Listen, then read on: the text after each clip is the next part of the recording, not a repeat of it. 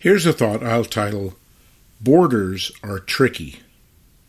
Every photograph has a border around it, whether we intend it to or not.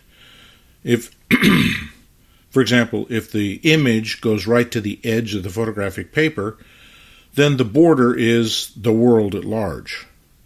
If, on the other hand, the image is smaller than the paper itself, there could be a border that goes around the image that's a quarter of an inch, half an inch, several inches, and it's an important part of the aesthetic of the presentation of the photograph. So how do we determine what's right?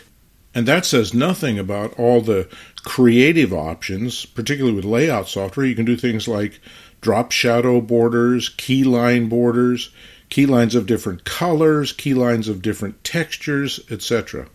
How do you determine what border to use? This is strictly an aesthetic decision, and I don't think there are any hard and fast rules about this kind of border is good and this kind of border is bad.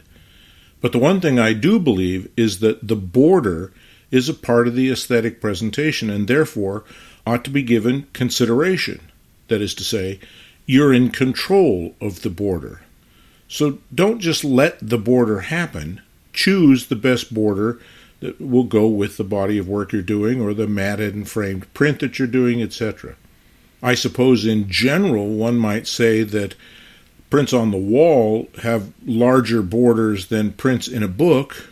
I suppose one could in general say that prints on the wall rarely use things like key lines or drop shadows, but sometimes they do. The point is, you have to make an aesthetic decision. It's part of the process that's no different than deciding the lightness and darkness and the cropping and the sharpness and the color rendition or tone of your images.